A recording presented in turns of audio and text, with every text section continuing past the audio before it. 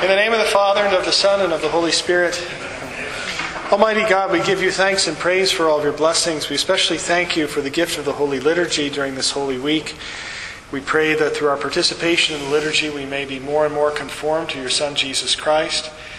And we pray for the gift of the Holy Spirit, that we may properly discern your will and so grow in holiness and be able to preach the gospel to all we meet. We ask this through Christ our Lord. Amen. All right. So, a couple of announcements. One is that next month we won't have a meeting, but we will have the oblation of those who are already novices. If you have been coming to meetings for more than a year, but you haven't been sort of officially received as a novice, would you email me or call me, please? Because we'll work something out.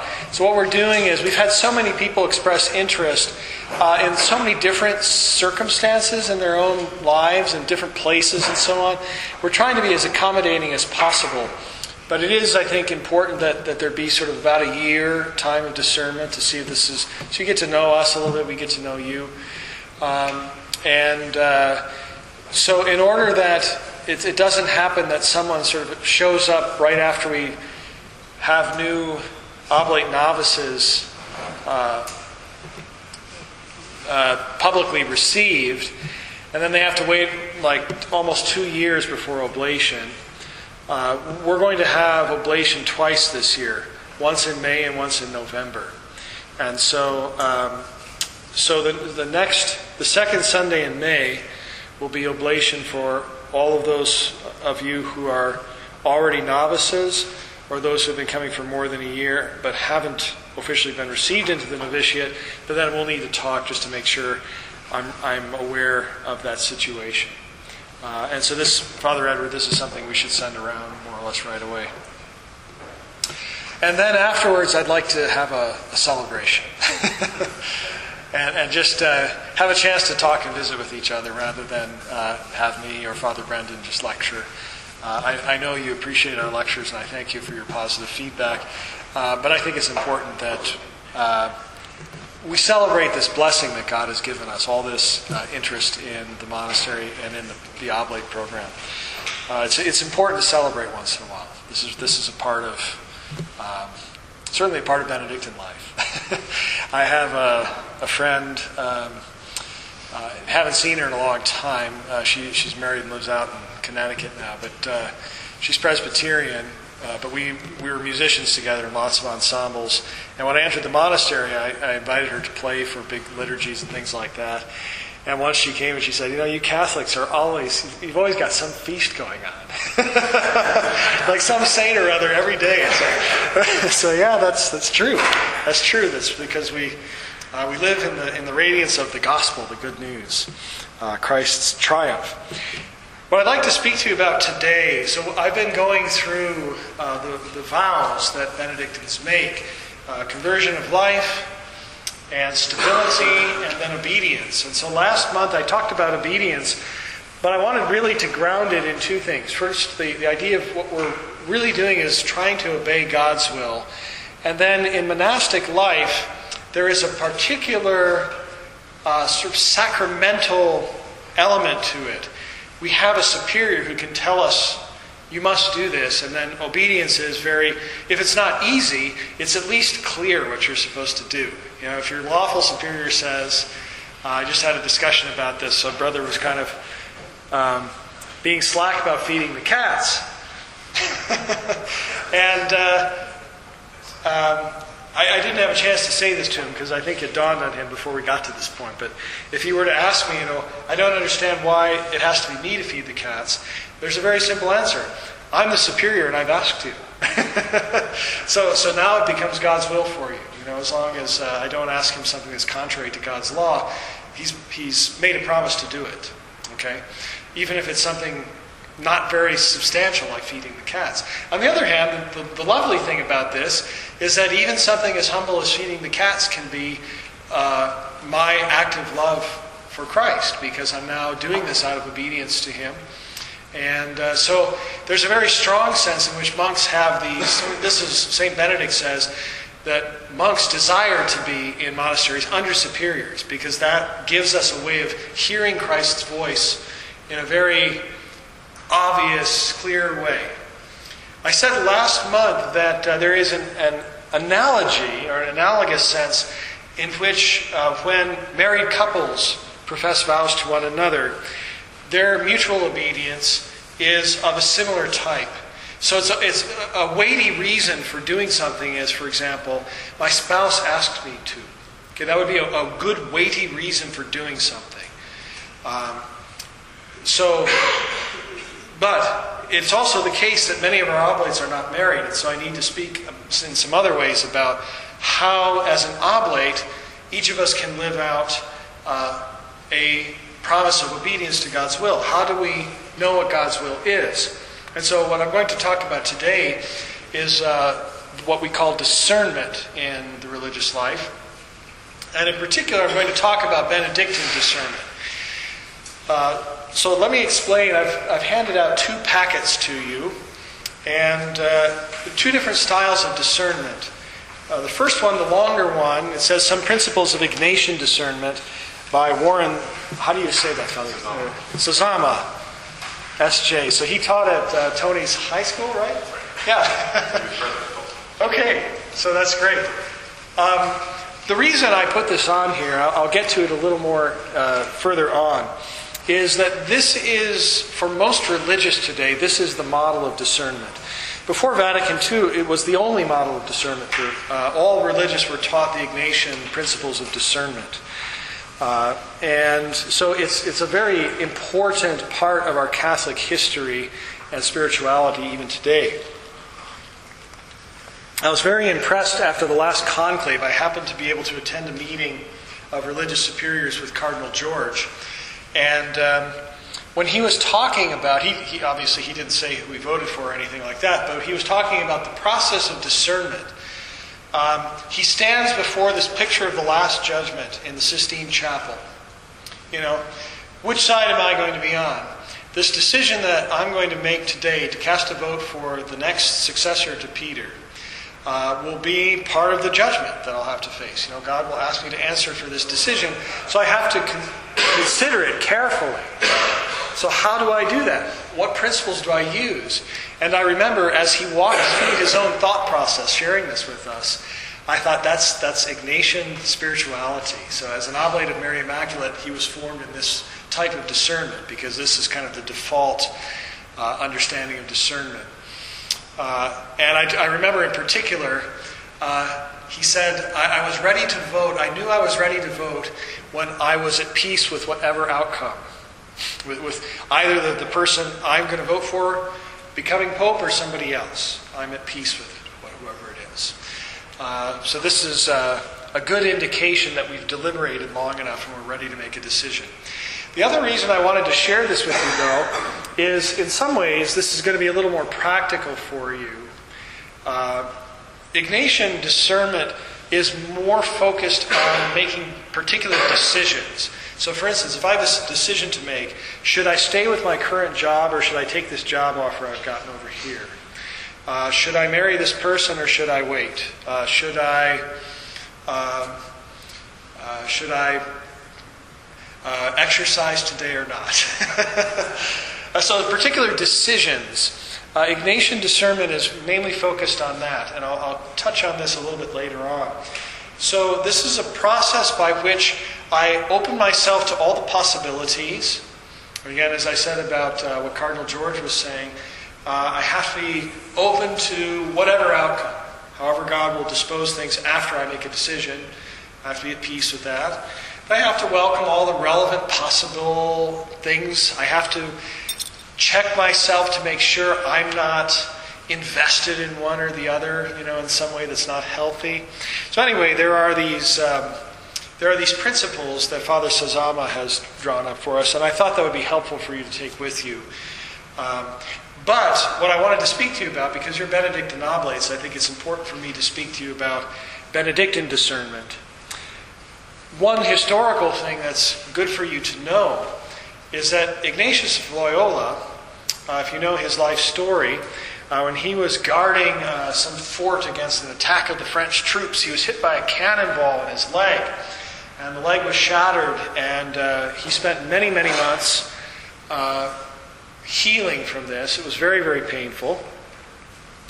And this time he spent in bed, he had a book of nightly stories, about courtly knights fighting battles and such. And then he had a book of the lives of the saints. And he noticed that when he read these books about knights, he was very energized.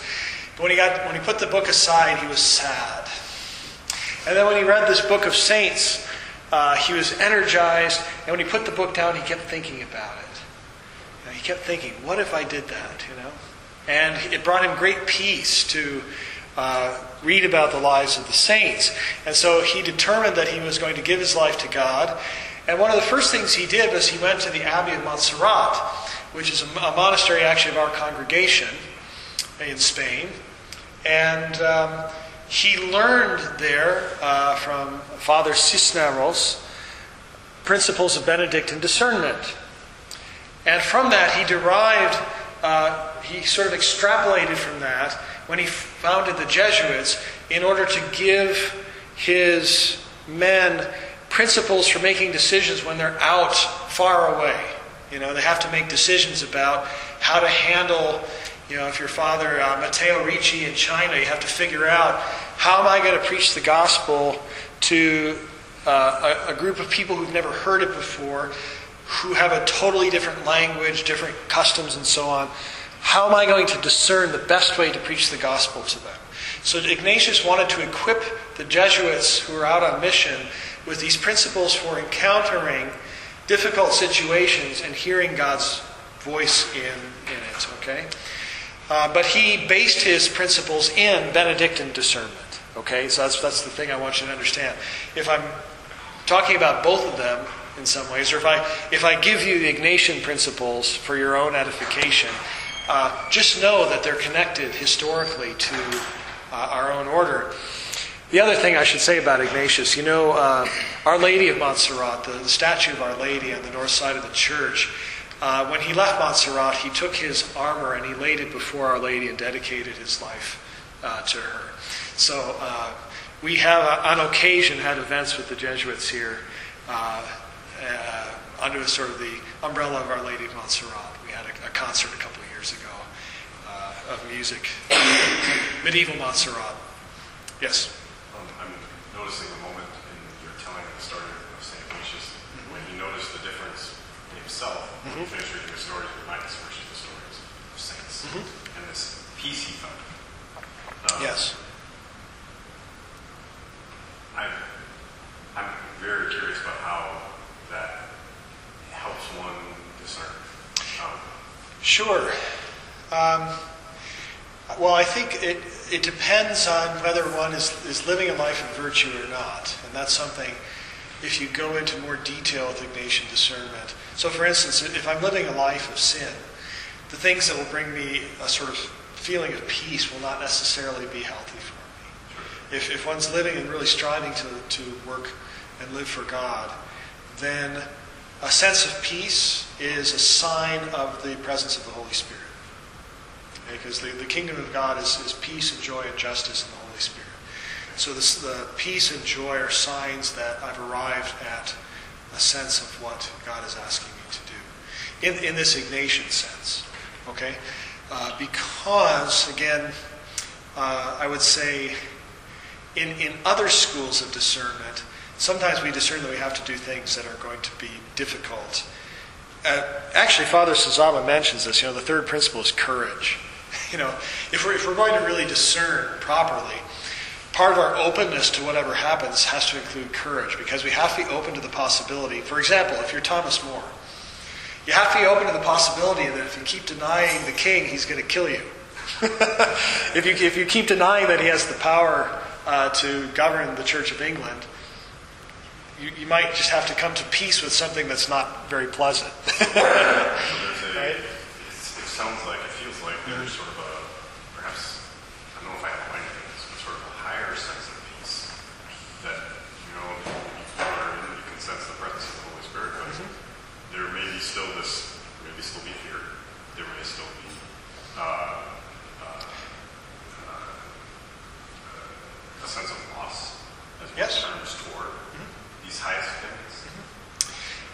not the absence of fear. Courage is the ability to do what I should do even when I'm afraid. So courage, we watched a couple weeks ago Hacksaw Ridge. Have anybody seen this? Amazing film. Amazing guy, by the way. He met his wife at Lynchburg Hospital. And I was talking to my brothers about this morning. When they're storming this ridge, they have to climb up this rope ladder that's 50 feet or something they're going to get shot, you know. They all know this. But the commander says, go! And they all climb up there. And I'm sure they're all completely afraid. But they're courageous because they meet that fear with energy, you know. They meet it because they know it's the right thing to do. They're fighting for their country and so on. And so it gives them the courage to do. And so same for us. We can have the courage to do things for God, even though at first it might frighten us. But we say, no, I have to. This is the right thing to do. I can't let fear turn me back. So I have to fight against it. I'm going to come back to courage. So if you don't mind, let me get on to Benedictine discernment, because courage is a big part of that. But it's also, you see, it's also an Ignatian discernment. So, I'm going to go pretty literally from my notes here to make sure I stick to the script. And we can finish on time. So, I mentioned already that Ignatian discernment is grounded in principles that go back to the earliest monks. But monastic discernment tends to be, in my opinion, a little more thoroughgoing and pervasive. It's a practice of being attentive all the time, if possible. You know, so paying attention to what God wants of me at each moment of the day, not just for big decisions. Okay, so it can be used for big decisions, but it's primarily a question of if I'm going to obtain or attain purity of heart, then my heart has to be pure. I can't have any moment where I'm wavering.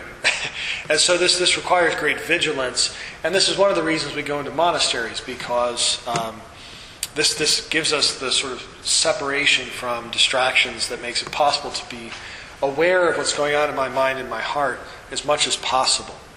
Okay, so now again, we'll have to make adjustments for people in the world, but I also think this can be very helpful for you.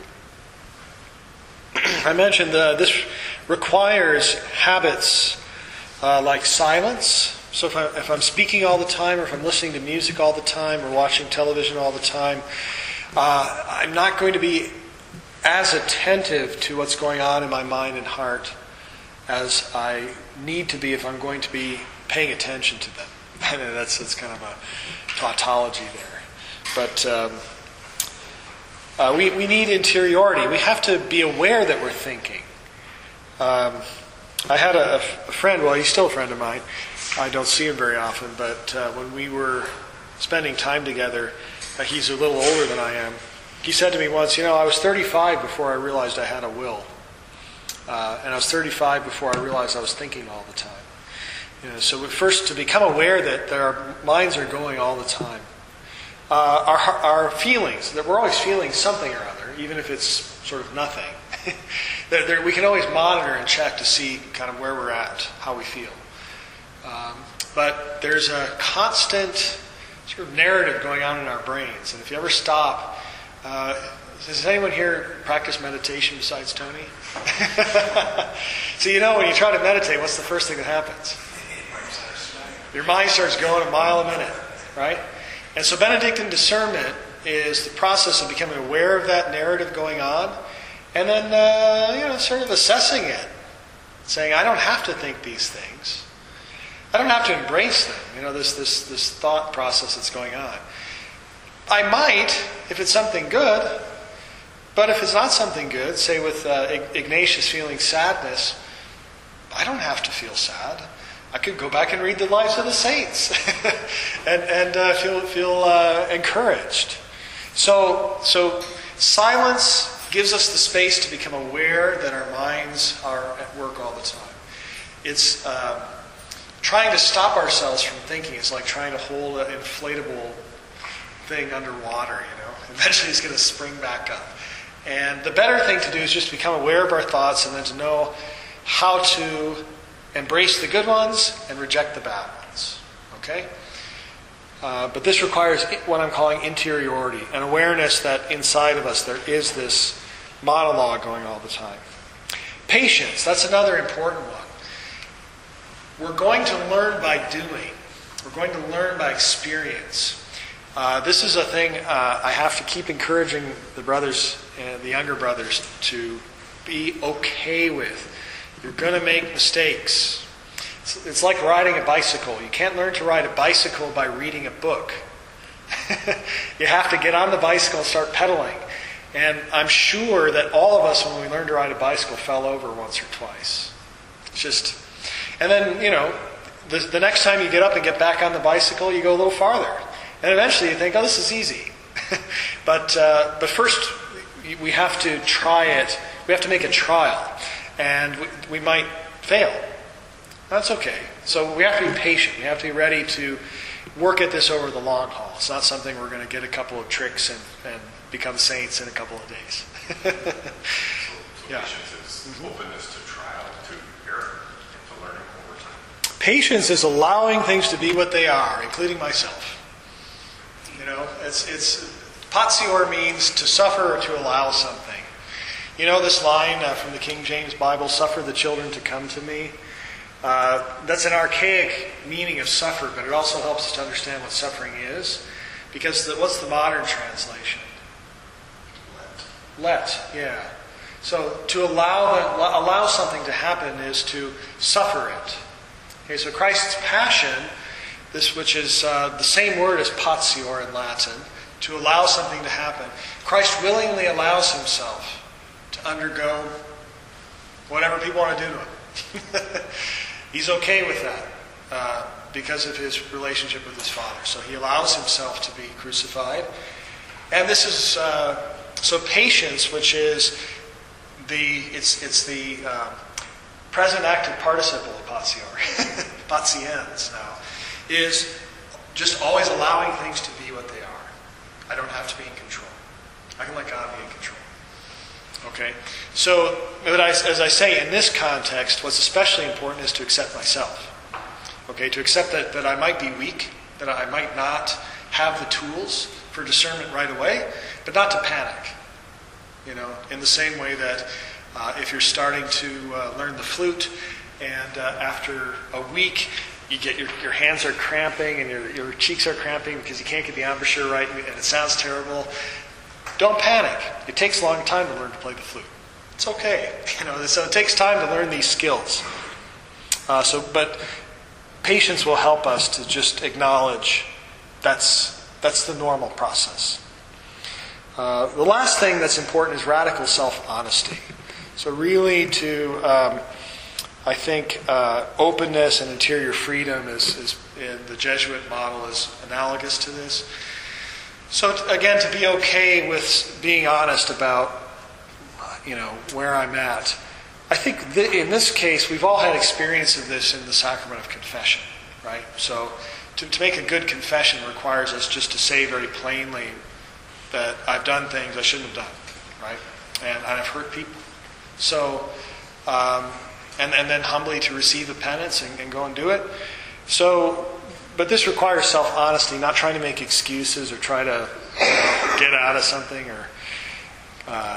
but just to say, as accurately and plainly as we can, what's actually going on inside us. I mentioned it helps a lot to have a spiritual director. I put mother or father in here. So just somebody that you really trust that you can say, I've had this thought going through my mind for a while. I just want to tell you what it is. And this person won't judge you for it, but will simply listen and sort of allow you to hear it objectively. Because a lot of times thoughts and feelings, when we don't share them, they seem like they're inevitable and they weigh us down because it seems like I've got to do such and such a thing, or this idea keeps coming back into my head. I must be that kind of person. I must be a hateful person because I just can't stand this person. Sometimes when we just say this to somebody else, we have the humility to share it with somebody and listen to what they think. It loses power over us. The thought just it dissipates because The devil likes to hide. I'll just say that. So it helps, but it's not necessary to have someone to whom you can speak in this way. And again, the sacrament of confession actually has its historical roots in this Benedictine discernment, sort of combined with Celtic monasticism, the practice of trying to attain to purity of heart by being open about where I'm not pure. So to sort of cleanse my heart by confessing the things I've done wrong. But again, discernment is about more than just what we've done wrong. It also is about, I have this desire to, I'm trying to think of an example in our community life. I think a great example would be like Mother Teresa. So she had this great desire to go to serve the poorest of the poor. And she went to her superiors and said, I have this desire. And the superior listened and said, okay, go to Calcutta, right? And so here's an example of a thought that kind of lingered around, that when Mother Teresa shared it with somebody else, they could assess it objectively and say yes or no, right? St. John Vianney wanted to be a priest, and he kept being told no. He kept trying, and eventually he was ordained, and they shipped him off to the boonies so he wouldn't be a problem for the bishop. And he was such an amazing confessor, they had to build a train line to go to R, where he was stationed. So discernment, here's the main principle. Our thoughts and our feelings, all of these would be lumped together for the monks of old. They would have called these by a fancy Greek word called logismoi. It's related to logos or word, but it's a tempting thought of some kind. So thoughts and feelings have three sources in monastic tradition. First of all, God. God can speak to us through our thoughts. The second is the self. We can generate our own thoughts. Sometimes, for instance, a thought would be like, I feel hungry right now. That's just a thought, but it comes from ourselves because we're sort of aware that we're feeling hungry. And then the other thoughts come from what we call the demonic, the enemy of humankind. So thoughts that originate with God are to be embraced. Thoughts originating with myself are to be tempered by virtue. So for instance, if I feel hungry, I need to apply the virtue of temperance to determine whether I actually need something to eat or not. So just because I feel hungry doesn't mean I should eat, right? I'm sure you've all had the experience where you feel hungry and then 5 minutes later you've forgotten you're hungry and you don't feel hungry anymore. So we learn by experience again. Well, I've already eaten today. I don't really need any more. So, but then that's the virtue of temperance that allows us to say, well, that thought I don't really have to pay attention to. On the other hand, sometimes if you're hungry, you really ought to eat something. And I think young monks are often tempted to fast too much. And they take it amiss if I say you've got to eat something. Can't tell you how many times I've told brothers, just go to collation. Just eat something. Because then what happens is instead of coming to the community meal and eating something, they want to fast. And then the devil gets them after comp, and it's like, I'm so hungry. Maybe if I just kind of head to the mailbox and through the kitchen, there might be an apple or something that I can grab. So these are the thoughts that we have that come from ourselves that require. And here's the thing. So the question is, so I have this desire to fast. So that's a thought. I want to fast. Where does this come from? What's the origin of this thought? It could be God. God could be stirring up in me a desire to be holy, to deny myself, to be generous with the poor, with the money that we save and so on. But it can also be vainglory. St. Bernard of Clairvaux, in his ladder of pride, he has this very funny, the whole book is funny, and if you can find a copy of this, it's well worth their time. It's short. He talks about how monks are, constantly looking at each other to see who's the skinniest. And like you see somebody else is only having 2 French fries, and I put 3 on my plate, and I'm mortified. So, this is not a good reason to fast, right? To sort of compete against my brothers, to be holier than them. Sometimes people fast because they don't like their bodies. This happens a lot today with people who have eating disorders, for instance. That's not really a good reason not to eat, because even just to like another temptation. We start the fast at the beginning of Lent, and I find myself every day as I go into the bathroom and put my contacts in, sort of checking myself on the scale. Yeah, all right, I'm down to my last belt loop. Okay. Maybe not such a good reason to fast. So these are the ways in which we want to listen carefully and see, where is this coming from? Why do I want to fast? Is it really to give glory to God? Or do I have other motives? Yes? Just really correct that preserving our health is a good thing. Yes, it is. Right. I recently actually run across research that shows that there's an indication that fasting actually can reset against the pancreas, so that it actually can recover from a direction that's headed toward diabetes. So it turns out that the traditions of Christianity and other traditions turns out to have health benefits. Yeah, there are a lot of health benefits to fasting, but it has to be done properly. Sure. Yeah. So good. So where I want to conclude for today and sort of bring things together before I send you off is what will help us to discern is a knowledge of virtue and a knowledge of vice. So these will help us to measure. Okay, becoming virtuous will allow us to be able to judge whether my desire to fast is correct or not, for example. Vice will prevent me from making good choices. Actually, vice will prevent me from making any choices. I'll explain that.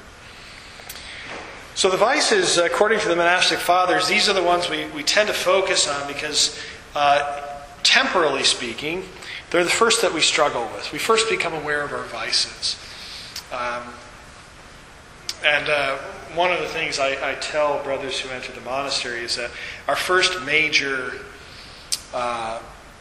temptation, our first major crisis in the monastery will be an encounter with our vice. Because we like to hide our vice from ourselves. And the monastic life has a way of sort of bringing this up and making it obvious. And it's tempting to say, when I was in the world, I wasn't angry all the time, but now I'm angry. It must be this community that's making me angry. I should go someplace where I'm not angry anymore. What actually is happening here is that the person was angry all along.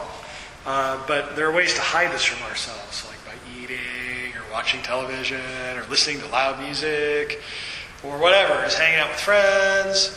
And when all that's taken away, then suddenly all that anger that I've been suppressing comes out. And now I get to do battle with a vice, right? So it's actually a good sign when this stuff starts to come up, okay? So the vices, though, as I say, are usually temporally the first thing we deal with because we need to uproot them before we can plant the virtues.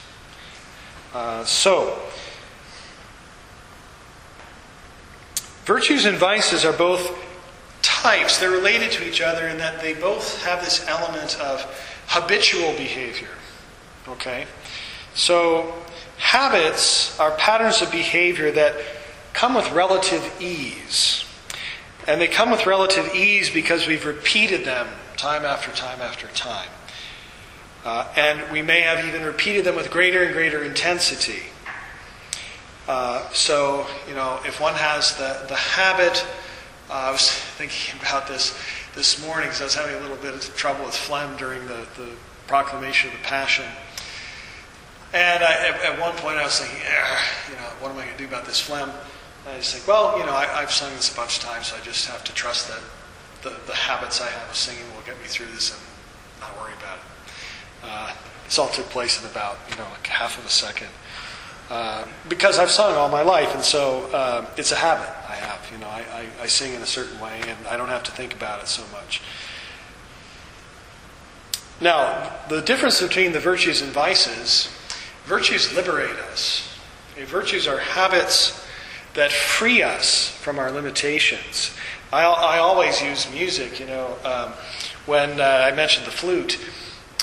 If you practice the flute for many years, you don't think about where to put your fingers to get a C sharp or whatever, or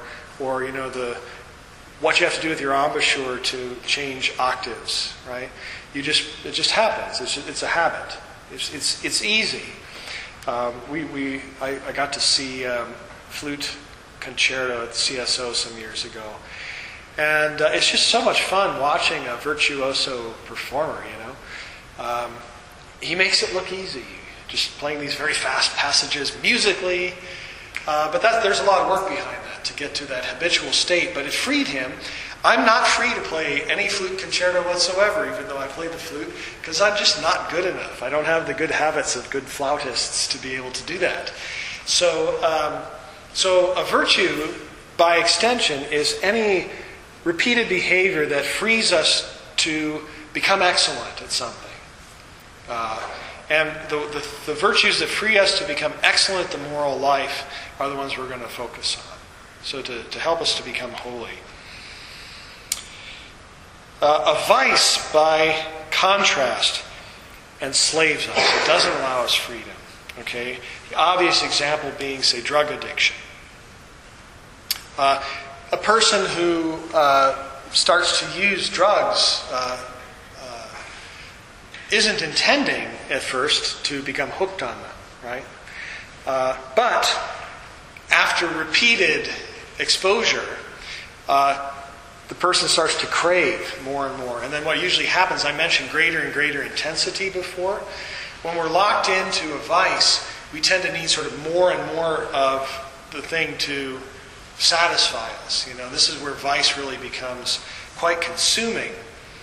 But I mentioned drug addiction, but this can be any kind of vice. It could be the vice of pride. The thing about pride or anger or sadness, one of the great dangers of these is that we recognize that they're kind of impolite. So we have strategies for hiding them from ourselves and others. Now, if you ever speak to a recovered alcoholic, one of the things you often hear is that the battle is not just with behavior, like changing my behavior. I'm going to not drink instead of drinking. The battle is with thoughts. Okay, I've heard lots of stories like this. I had this conference in Cincinnati, and as I was driving to the conference center, I'm making a mental note of where the liquor stores are and of how I'm going to drive back and stop here and get this thing. So then there's this battle going on at the level of thoughts. So all through the conference then, battling thoughts. Am I going to stop at the liquor store or not? And there's this, if I'm locked in an addiction, these thoughts are going to overwhelm me, and so I'm going to be sort of forced to go to the liquor store. If I'm recovering from the addiction, I have the tools to say, no, I'm not going to do that. I'm just going to drive straight home. But this never goes away, this little voice that says, you could, give yourself a break. Now is a great time to, have a martini. Perfect, let's celebrate. So there's this battle that goes on at the level of thoughts. Someone trapped in a vice will tend to make excuses, will do things like play the victim. And this permits me then to indulge in destructive behavior and get away with it at some level, right? So one of the first things we need to do, aside from just cutting off the behavior, and sometimes that requires just having help of someone to just get us in a different place, so we can't act on these thoughts. But then the next battle is to learn how to say no to the thought. I'm not going to do that. But as I say, sometimes these vices can be quite subtle. So again, if say I'm locked in the vice of anger, I might not show it right away by blowing up at everything, though there are people who can do that. It could be that I learn how to manipulate people, so that it appears that they're doing what I want, and therefore they don't bother me. I don't have to get angry. But behind that, there's this antagonism with other people that makes me want to control them in some way, right? Or we can hide it, by binge watching 2 seasons of Downton Abbey and eating cake. But this is an entrapment in a vice in the same way as an addict of some kind. Yeah. I notice you're making a distinction between recognizing a thought and saying no to versus just suppressing it. Yeah, I don't know that we can suppress thoughts. I think to be able to see the thought and then drive it away, because if we suppress it, it just kind of bubbles along without us being aware of it, and that's very dangerous. Exactly. Yeah. So y'all understand what Tony's saying, or what we're saying here? So to become aware of the thought, like, I want to stop at the liquor store on the way home, or to become aware of the thought, I really want to manipulate that person so that he or she doesn't bother me, is actually an advancement from acting on it unconsciously. And so again, what I talked about at the beginning, silence, interiority, becoming aware of my temptations and the ways in which they distort my personality is better than trying to suppress them and pretend they're not there. But once I see them, then I can call on the grace of God to equip me to say, that's not right. I want to live a godly life. I'm not going to do that. I know I could manipulate this person, but that's wrong. I need to treat that person like a person, and therefore I'm not going to do it. But a lot of times we do these things without being aware of it, right? And so that's the first thing, is to become aware of the thought. Suppressing it is kind of like handing it to the devil and saying, yeah. Well, as I said, the devil likes to operate in the shadows. He likes to do things without us being able to see him. If you're aware of the literature of exorcism, the devil's losing power when they show themselves. The demons are losing their hold on the person when they start talking. And if you can get them to say what their name is, then it's almost over.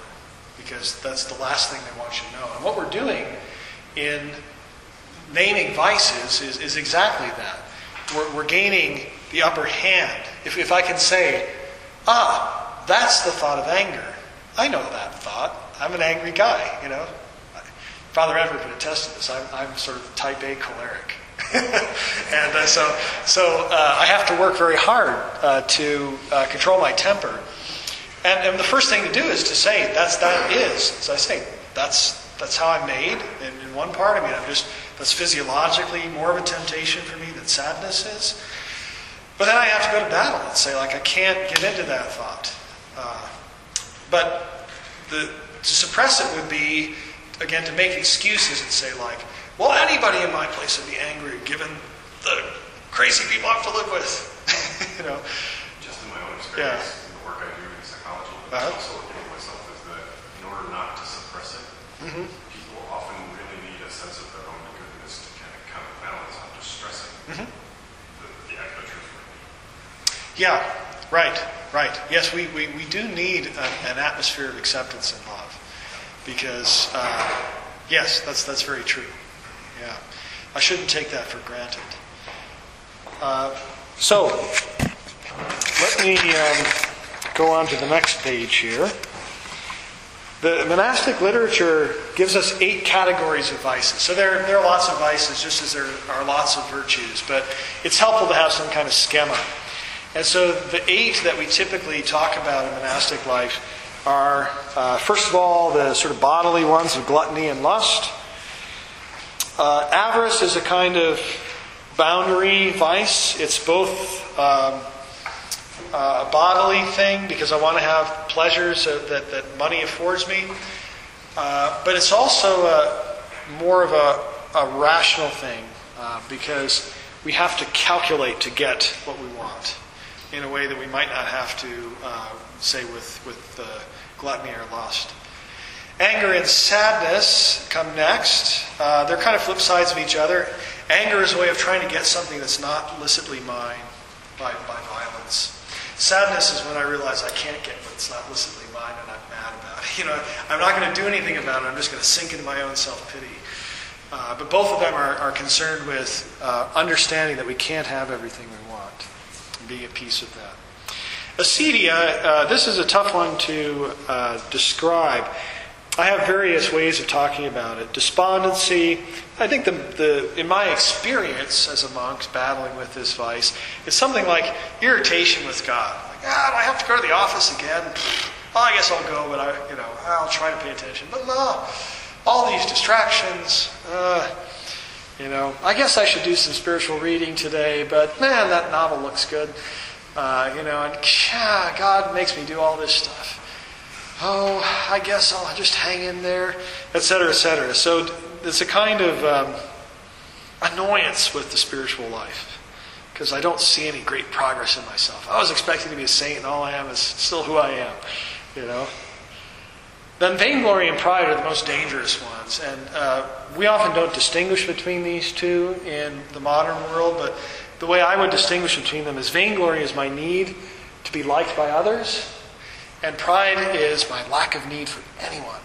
I don't need your approval. I already know I'm great. Right? I don't even need God. That's how great I am. That's pride. Pride is extremely dangerous and strikingly tempting. It's ridiculous if we think about it. None of us can remain in existence for even a moment by our own power, and yet it's this great attraction to think that we're the center of the universe in some way. So these habits of thinking and acting, these 8 categories here, they can't get a hold on us if we recognize them and push them away. Okay? But if we let them linger in us, then it becomes a temptation for real to act on them. Like we start thinking about ways in which we might actually carry them out. And the different vices have different characteristics, Anger and lust are usually said to be particularly quick acting, so it's more difficult to let them linger because they sort of take hold of us very quickly. Whereas something like sadness works on us more slowly. We have more time to recognize it, but it sort of works at a quieter level. So that it might creep up on us and we might suddenly feel what Cashin calls a punishing sadness, and we don't know where it came from. We just feel depressed someday. It's probably been working on us for a while and we just didn't recognize it, Now, I want to end with virtue, because virtue is, as I say, secondary from a temporal sense, in the sense that once we make some progress in battling the vices, then we can work to acquire the virtues, become virtuous. But in another sense, and I think this touches on what Tony just said, in another sense, the virtues come first. Like that's the goal. The goal is to become virtuous. So here's a question for you. When someone's up for sainthood, what's the first thing that they want to know about this person? Is it that they worked miracles? What's the first qualification to be a saint? Did they live virtuous lives? A life of heroic virtue. Yes, exactly. So there's a sense in which the life of virtue is the life of a saint. Okay, so that's our goal. If our goal is to respond to the universal call to holiness, then our call is to be virtuous. Okay?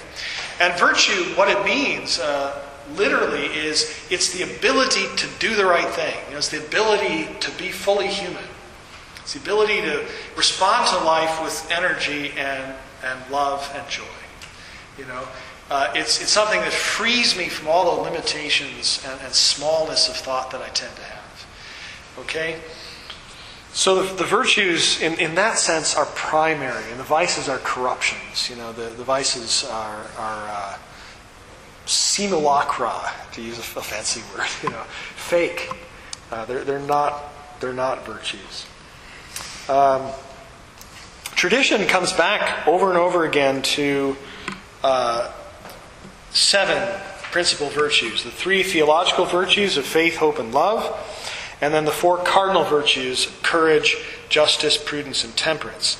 So temperance is learning to find the mean with regard to pleasures that are licit. So eating is a licit pleasure. Temperance means I eat what I need and not any more and not any less. So you can err on both sides. Chastity is a form of temperance. So practicing chastity, for example, is different if you're a single person, or if you're a married person, or if you're religious. We have different disciplines of chastity depending on our state in life. And so therefore, finding the mean is different for different persons, both in terms of our physical makeup, our gender. So for instance, temperance, if I weigh 180 pounds and somebody else weighs 120 pounds, the right amount to eat is going to be different. There's no rule. If I'm an athlete might eat, back in the old days, I don't know what they eat now. They have very scientific diets now, but I know when I was following sports in the 70s, athletes would eat like a dozen eggs and a pound of bacon in the morning or something. Well, you can do that when you're an athlete because you need that energy. You need protein if you're a football player, right? So, but for me to eat that would be a big mistake. That would not be temperate. I'd probably die, actually, if I ate a dozen eggs. Not right away. It would be painful, I'm sure. But as we get older, we might need less sleep, for example, than someone who's 20. Right? Young people who are growing need a lot of sleep.